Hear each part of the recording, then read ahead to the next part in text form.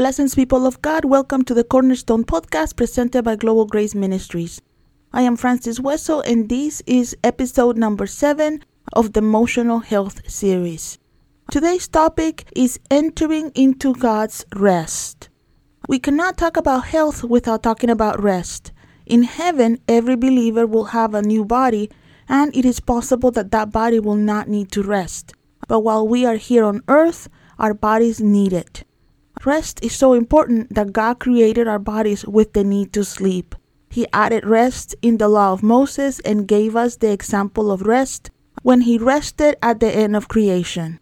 In the same way that a tired body has a low immune system and therefore can be easily prey for a virus or bacteria, a restless soul is prone to developing emotional problems. The subject of rest is one that God has dealt with me for years. I am not proud to tell you that by not resting and abusing my body, I ended up suffering from anxiety attacks. Also, for many years, I suffered from cluster headaches, which lasted months. I do not want any one of you to go through what I did.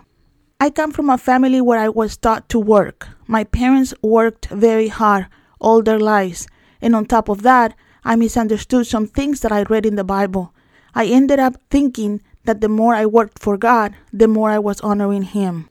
With this, I am not telling you that it's bad to work for the Lord, but I want to remind you that before we are the servants of God, before we are workers of God, we are children of God. Yes, God sends us to earth with a purpose, but He also wants us to enjoy the abundant life for which Christ died on the cross. One sign of a healthy emotional life is a balanced life. God does not want us to do anything to the extreme, because every extreme destroys us. Therefore, a person who knows how to rest is a person who is emotionally healthy and has a better chance of maintaining that health. So it is important that we set aside time to rest, and do not think that because we live in grace, God does not want us to keep the Sabbath or a day of rest. By this, I do not mean, or I'm not talking about keeping the Sabbath as the children of Israel did. Of course not. We are no longer under the law. But God does expect us to respect ourselves and rest. Our Sabbath is a time to rest that we should routinely set aside. How do we do this in such a rush world? To start, our Sabbath or rest time does not necessarily have to occur on a Saturday. Each of us can choose the day that suits us best as long as we set aside time during the week to rest. The time of rest for the New Testament believers is a very beautiful thing, and in my opinion, it has to include 3 things. The first one is physical rest. It is important that our bodies and souls can rest from the hustle and bustle in which we live. The second is the time we spend with our family and friends. If you are married and have children, it is important that you spend time with them, not working or trying to discipline them, but it is important that you enjoy your family. If you are a single person, or if your season of life has you living alone, it is important that you spend time enjoying friends, fellow church members, or your extended family. If you are a pastor or a minister, this time does not include spending time with your congregation.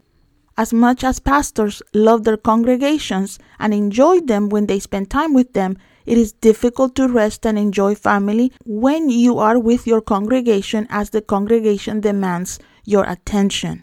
The third part of our Sabbath or time of rest includes entering into God's rest. What do I mean when I talk about this rest? Go with me to Hebrews 4. We are going to read verses from 9 to 11, which says, "Therefore there remains a special rest for the people of God. For whoever enters God's rest, rests also from his works, just as God rested from his. Let us strive then to enter into that rest, so that no one falls by following that example of disobedience."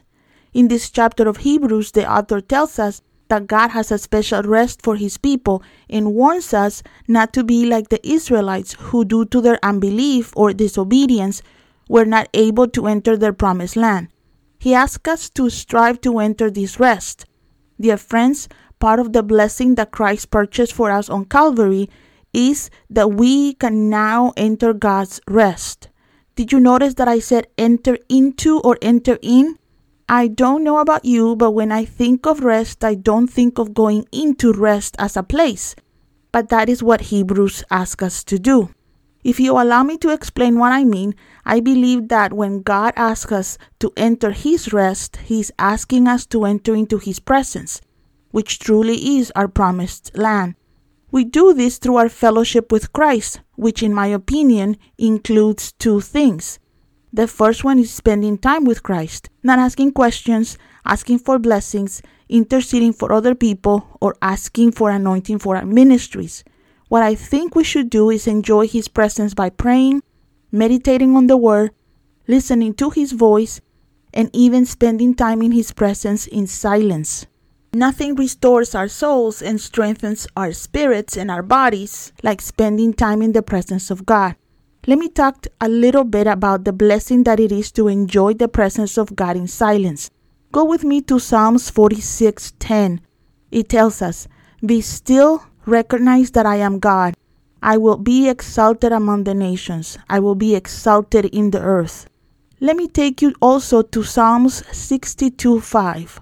It says, "Only in God finds rest my soul. From Him comes my hope."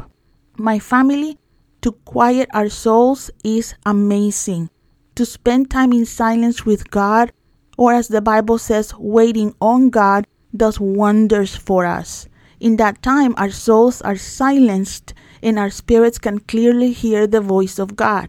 In the noisy world we live in, where most of us are not used to hearing anyone fully, God in His mercy still speaks to us. Sadly, sometimes His voice has to interrupt the sound of the television, sound of music, the internet, as well as our homes full of noise and the cries of our stressed out souls to be able to speak to us. I believe that He has to do this because in most cases we do not practice being silent in our prayer time, and that is why I believe that sometimes we have problems listening to God. My advice to you is to try to discipline your souls by learning to enjoy the presence of God in silence. I tell you, it is not easy, but it's worth it because the results of this discipline is a less stressed life. The second part of what I believe includes entering into God's rest is deciding to completely entrust our souls to God and not be tempted to fear or be stressed by the trials of this world. It is living your whole life believing and resting on the promises of God, which means that anguish and fear no longer shake our lives. I am talking about living as the children of Israel had to have lived in the desert, and instead of doubting or being frightened every time they needed something or faced an enemy, they had to have trusted in the good and powerful God who was with them, leading them into their promised land. Now it is our turn to live like this. We need to live trusting in God, who directs our lives, who is more than powerful to provide for us, to heal us, and to guide us every step we take. I want to throw a little mercy, though, to the children of Israel who died in the desert.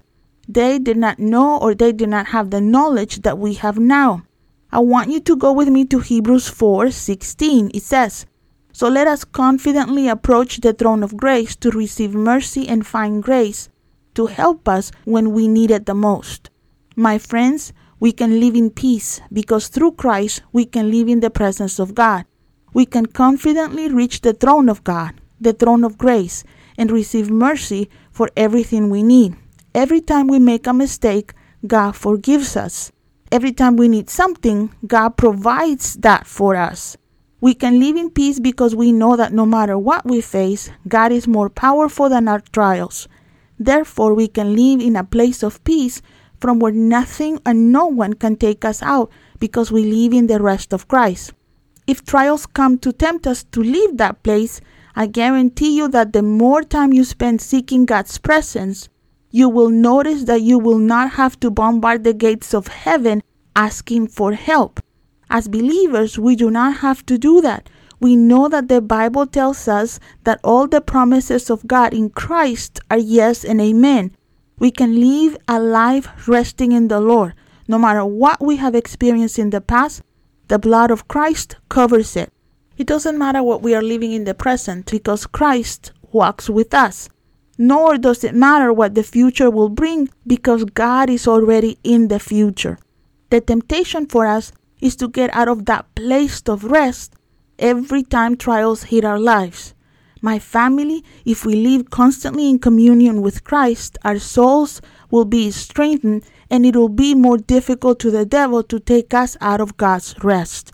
I know that taking time to rest can be tricky at first because we live busy lives. If you are like me, sometimes the day is not long enough to do everything that I have to do. But I guarantee you that if you manage to maintain a time of rest each week, your emotional and physical health will improve. Do not be like me who had to learn about God's rest after years of pain. Enter into God's rest, not out of obligation, but as what it is, a blessing and a privilege that God has given us to maintain our health, our physical, emotional, and our spiritual health. Please take care of yourself, enjoy your life, enjoy your friends and families, and enjoy the presence of God. Remember that thanks to Christ, we can enjoy as none Old Testament saint could. We can confidently enter His presence. Blessings, my family. I send you a huge hug, and my prayer for you is that you get to spend a week enjoying the presence of God, your loved ones, and resting and entering into God's presence. God bless you.